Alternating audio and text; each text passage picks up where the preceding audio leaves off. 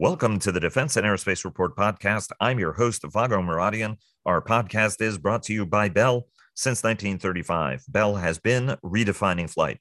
Learn more about its pioneering spirit at bellflight.com.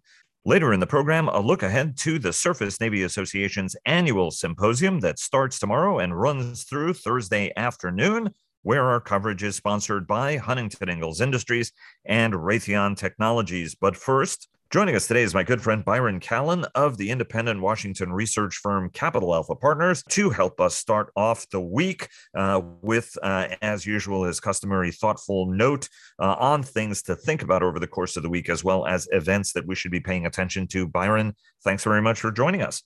Happy Monday, Vago. Happy Monday to you, and welcome back. And before we get started, Leonardo DRS sponsors our global coverage. Northrop Grumman sponsors our weekly cyber report and our cyber coverage overall. And General Atomics Aeronautics Systems sponsors our coverage of strategy. And this and over the coming weeks, we are going to be covering the Surface Navy Association's annual symposium in Northern Virginia, where our coverage will be sponsored by Huntington Ingalls Industries and Raytheon Technologies. Tune in to our Cavas Ships podcast hosted by our contributing editor, Chris Cavas, and our producer, Chris Cervello, for a daily deep dive into the show with gavel-to-gavel coverage. Don't miss it, and certainly don't miss our coverage as well.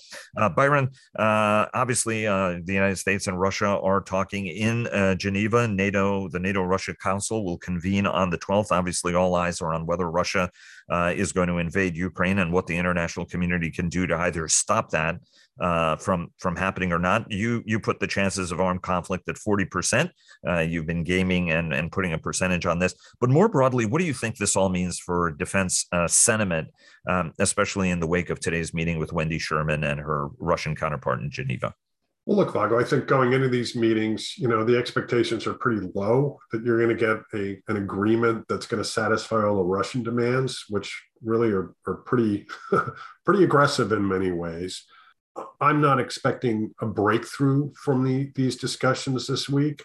And I think what's interesting is you are starting to see some of the defense stocks move. Now, there's always rotation that goes on in the market, and there are 20 other different factors that probably one could weigh here. But, I think it's starting to dawn on people that, these talks are not going to lead to some kind of immediate breakthrough, and that maybe there is some hedging that should go on here just in case this turns out to be worse than expected. The events last week in Kazakhstan, I think, probably temporarily may have created a sense that Russia had a brand new problem on one of its flanks, and that might siphon off some of the forces that had been mustered in and around Ukraine.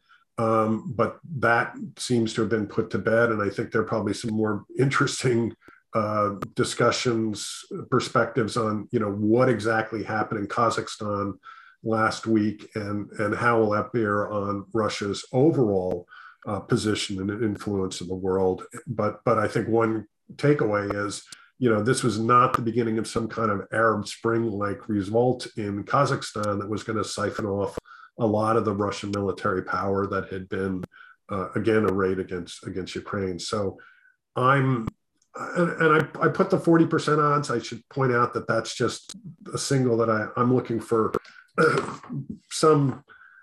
something larger than what happened in 2014, 2015 that can involve multiple battalion tactical groups and probably more importantly, Russian air and missile power against Ukraine. I think there are a whole range of scenarios one could walk through in terms of what an actual conflict could look like. But as I said, I'm just not expecting anything out of Vienna, Brussels, or Geneva this week that will put this whole thing to rest. Let me take you to your expectations at Surface Navy Association, obviously one of the great events of the year. What do you expect to hear from the leadership of the United States Navy, especially surface forces and the industry that supports it? What are you looking forward to? Because you're going to be participating this year remotely. The event is being held live, but there are folks who do have concerns about Omicron. And so there are some folks who are going to be staying away and doing what you're doing, which is tuning into their very, very robust online coverage. Yeah, which again is always second best. I really would rather be there in person. But it's probably not the overall messaging that I'm most interested in. It's really what's going on with some of the individual programs. I'll be curious about an update on the Constellation class, how that frigate program is playing out. Obviously unmanned and how that's fitting into Navy plans and visions. And if there's any commentary about how some of the actual, what is the Navy learning from its exercises with unmanned systems? The whole question of amphibs going forward, size, shape, the marine vision for a more distributed amphibious force, I think is going to be a critical issue to watch. Anything the Navy says about plans for future combatants, particularly a new, larger vessel than DDG-51 is going to be of interest. And finally, and I know this sometimes gets swept aside, but the whole question about maintenance. Is the service really getting its arms around this problem? Are you really able to see more availability and a better work through? And I'll finally say this doesn't just pertain to the surface Navy, but whatever can be said and illuminated about the Navy organic base at shipyards and really the large amounts of money that are going to be needed to modernize those. Are there other approaches, public-private partnerships, for example, that can be used to address what really are some very antiquated facilities in that organic base? Let me take you to the broader economy and its implications for defense.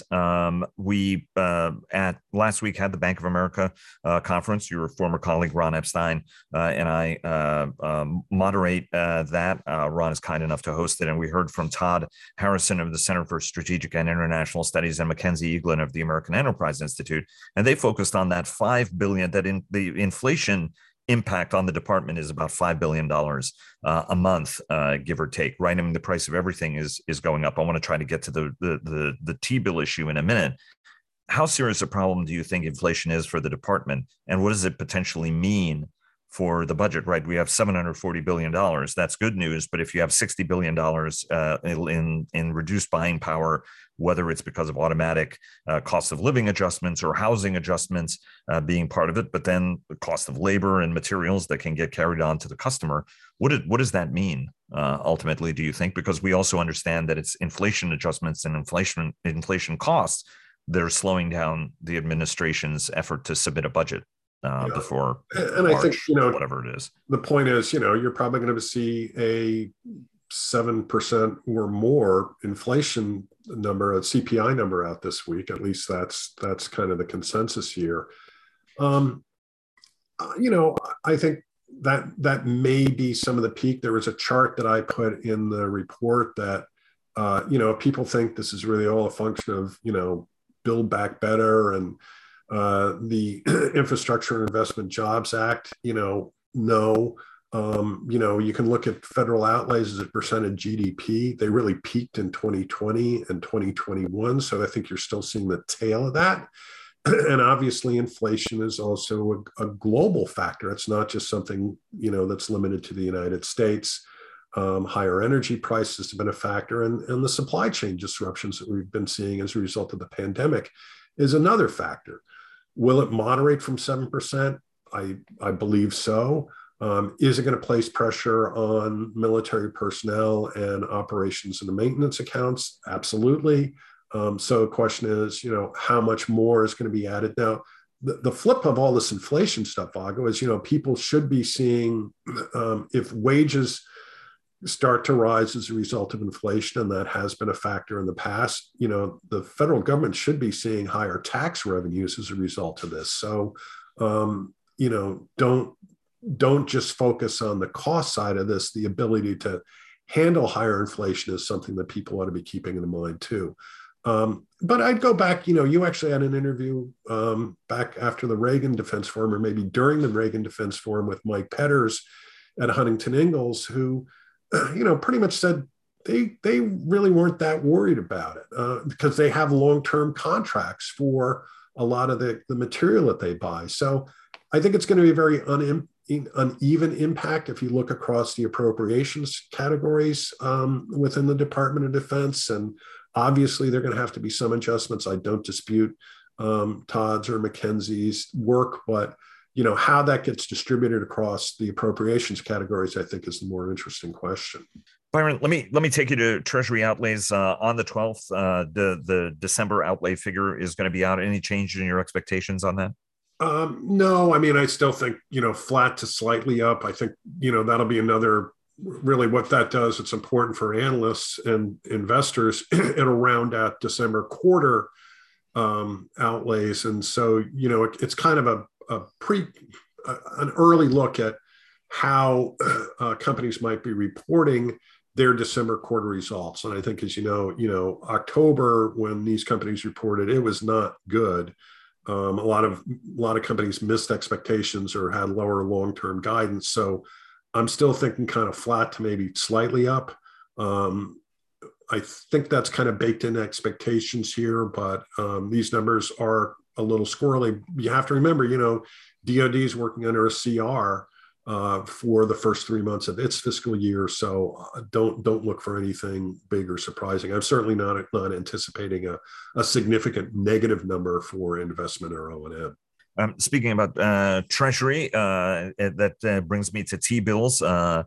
BlackRock every year puts their 10 surprises of the year out. Their number 3 concern that Byron and Joe identified is the 10-year T-bill rate jumping this year to 2.7 from 1.7%. That's 4 years earlier than OMB projection. And there are some folks on the street who worry that we could get to 5% on that. What does all of this mean, especially for the defense and aerospace sector? Well, I think the interesting point, I've long felt, Vago, that it's not the federal debt that matters. It's the interest on that debt that really, that's going to be the driver in, federal mandatory and discretionary outlays. Is the interest paid on federal debt as a mandatory expense. You can't get around that. So if rates really start to move significantly higher, you can start to play with math on this. It's an imprecise exercise, but you could see for that kind of move, it could add another $100 billion to interest outlay projections OMB had this year for 2022, 2023. We're back to the question, eventually OMB and frankly, Congressional Budget Office do show rates rising to that 2.7% range.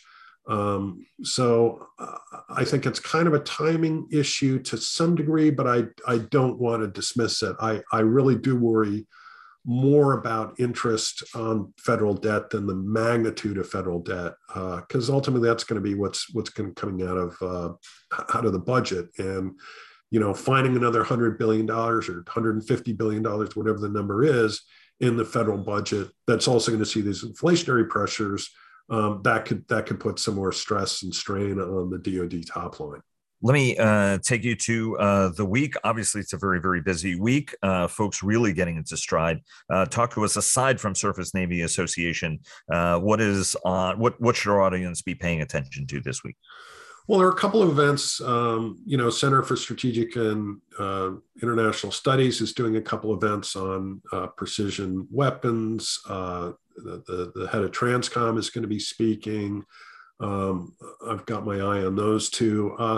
I didn't list it in my note because I frankly just found out about it this morning, but I guess there's an event on MRAP that George Mason University is holding, and kind of how that was marketed and what lessons there might be for DoD acquisition policy. Jim Hassick wrote an excellent book on that process. And this is it looks like an event that's working around Jim's book on the MRAP program. So that's a Thursday event. And as I said, I think right now, for this week, there are some other events on geopolitics, on what happened in Kazakhstan, but I'll really be paying attention to kind of this tone and tenor of Russia versus US and NATO and what's really going on with Ukraine.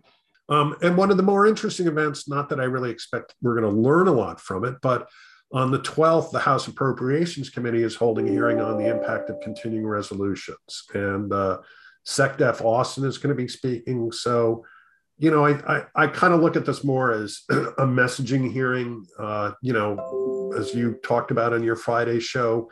Who doesn't know that CRs are bad for defense? Is it an effort to kind of get some leverage to get Congress to move not just on defense appropriations, but non-defense appropriations. That's kind of the way I look at this hearing. Let me just pull on that string before we go at the risk of prolonging the program. How is it that anybody, after 10 years of this, and how many private meetings and how many public hearings and how many events, every single interview I've ever done in the past decade has had somebody senior explaining the negative implications of a CR? How is it that we are having this unless the people who matter just don't give a crap?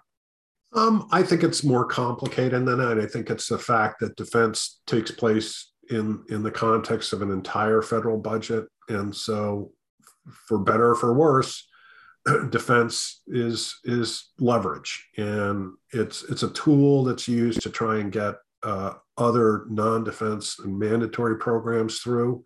I absolutely agree. I wish someone would really detail exactly what all the costs of this have been and these continuing resolutions have been on the military. The GAO had done I believe it was GAO had done a report that found, the DoD kind of got acclimated to these, at least in the first 3 months of any new fiscal year. The problem I think you're looking at right now is, given the timing of the president's State of the Union address and when, your earlier observation about how the administration is grappling with the FY23 budget, you're more likely to see a continuing resolution extend through March or April. I'm still of the mind that, as much as Congress uses continuing resolutions more than they should, they're not going to leap off a tall building and settle for full year continuing resolutions. Because I think at some point, going into a midterm election and really seeing the damage that full year CR could do to the national security is something that should be an eye opener for a lot of people in the House and Senate. I certainly hope so. Byron, thanks very much. Thanks also for listening to our conversation with Mike. It's always an honor and pleasure talking to him. He really is a very, very talented executive and leader, and it's always a pleasure having him on the program. Absolutely. And a word from our sponsors. GM Defense sponsors our technology coverage, and L3Harris sponsors our coverage of Joint All-Domain Command and Control. And joining me now is our producer, Chris Cervello, a retired United States Navy commander and former public affairs officer, who is one of the co-founders of the Provision Advisors PR firm. He is also the co-host of our Cavas Ships podcast, along with our contributing editor, Christopher P. Cavas, who is one of the world's leading writers on all matters naval. Chris, thanks very much for joining us. Hey, Vago, thanks for having me. An absolute pleasure. You guys are going to be doing gavel to gavel coverage right there in sunny Crystal City, given the Surface Navy Association is convening this year in person. After being remote last year. What are some of the big themes and trends, Chris, you expect to hear from senior leadership? Obviously, the Chief of Naval Operations, Mike Gilday, is going to be talking. Vice Admiral Kitchener, the Chief of Naval Surface Warfare, the Commander of Naval Surface Forces, is going to be speaking as well. What do you expect to hear from leadership? Well, I think we'll hear a lot of sort of the traditional messaging that you get at these types of conferences. I'm looking at the agenda and just kind of I'll tick off some of the things that I expect. As you mentioned, Vice Admiral Kitchener gives his status of the force really as the kickoff of the conference on Tuesday afternoon.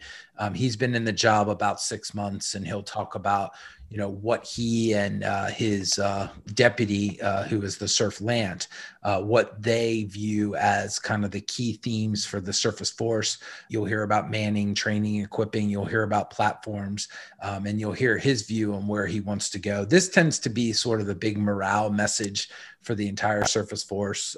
When I was the PAO at Surf 4, I worked for Vice Admiral D.C. Curtis, and we spent months leading up to the conference, thinking about and coming up with different versions of the types of remarks that the boss wanted to give. And my guess is that a lot of thought has gone into this. So I'm looking forward to that. And I know that Chris is as well. After that, you'll hear from the resource sponsors. The N96 and the N98 will kind of talk about their view from a budgeting standpoint, and what they expect to see, kind of big picture in the budget over the next couple of years as a way of enacting the Surf Force vision. And then, as you mentioned, the day wraps up with Admiral Mike Gilday. I don't think we'll hear too much new from the CNO. I think this is one, because he's a surface warfare officer. He tends to really enjoy these things personally. He was there 2 years ago and, donned his SWO leather jacket and, seemed to be in great spirits as he talked about the Navy. I expect you'll hear a lot of his, same messaging, but it'll be good for the group to see him and hear from him and ask questions. Having been there at the audience, I knew how proud the CNO was to get actually the first black jacket right, to specify the new garment for the Surface Force, trying to underscore a little bit of that esprit de corps, obviously that historically has been reserved for aviators, right, wearing leather jackets. What do we expect to hear on Wednesday and again on Thursday? And again, another illustrious surface warrior that you work for was Rick Hunt, who's now the president of the Surface Navy Association, obviously Fincantieri, Marinette Marine's president. But talk to us about Wednesday and Thursday. Yeah, I mean, Wednesday tends to be a kind of a people day. So you'll see the different briefings as they talk about people. Admiral Daryl Caudle, the new Fleet Forces commander, speaks. We'll hear from Mike Gallagher and Elaine Luria. The two representatives will kind of present the view from Capitol Hill. Both members have been staunch supporters, but also critics of the Navy leadership for maybe not moving as quickly and not being as articulate about their vision as they perhaps could be. They present a very nice yin and yang. Both sides of the aisle are represented. They both come from districts that have strong Navy ties. Gallagher from Wisconsin, where Fincantieri is based in the United States, and Luria, obviously, from the 2nd District in Virginia, where the world's largest naval base and quite a bit of shipbuilding is in its own right. So that'll be a great event. And then on Thursday, the event that I'm particularly interested in is the discussion on the Surface Navy digital infrastructure and artificial intelligence session. That's a bit of a mouthful and it's kind of nerdy. But I want to see how serious they are, because these panels tend to devolve into, bumper stickers and Silicon Valley type speak. And I think we're going to be able to tell pretty quickly how far the Surface Navy has gotten with their digital approach and how serious they are about using AI. So that's one. You normally don't learn a ton, from these events. They tend to reinforce what you kind of already felt. This one, I'm looking forward to learning. You nailed it in terms of there's a political yin and yang there, but Elaine Luria, obviously a Naval Academy graduate, spent her career retiring as a commander from the United States Navy as a nuclear qualified surface officer. And in the case of, I always like to joke, Mike, bear with me on this, Dr. Gallagher, who was a combat Marine, and then obviously somebody who's very, very passionate about all matters national security, not just with the sea services. What are going to be the subordinate stories, right? I mean, the greatest thing about Surface Navy Association, Navy League, AFA, AUSA, right? Any of these big shows is an opportunity to just reconnect with folks on the show floor. Side conversations. What are the sort of what is the feedback you're getting from the navalists you hang out with about what they want to hear? And what are some of the things that you think you'll be picking up from the deck plates from folks on this? And obviously, we're going to have an opportunity. Either you or Cavus are going to join us on a daily basis to give us kind of a quick update or a feed. And we've got a couple of other folks who are going to be joining us. Brian Clark, Mark Montgomery and the like will be joining us over the course of the week as well. But sort of give us a sense on what folks are telling you going into this and they want to hear, and what do you expect to hear when you convene, connect again with your buddies on the floor? I don't expect to hear much, Vago. I really don't. And this is the difficulty at the timing of the Surface Navy Association conference. It comes in January prior to the budget being put out. So there's not a lot of new that's actually revealed. It tends to be more of a cheerleading session. So I think we'll get some of that. I think the biggest, sort of subplot that will carry on throughout the 3 days is the COVID-19 in the Washington D.C. area.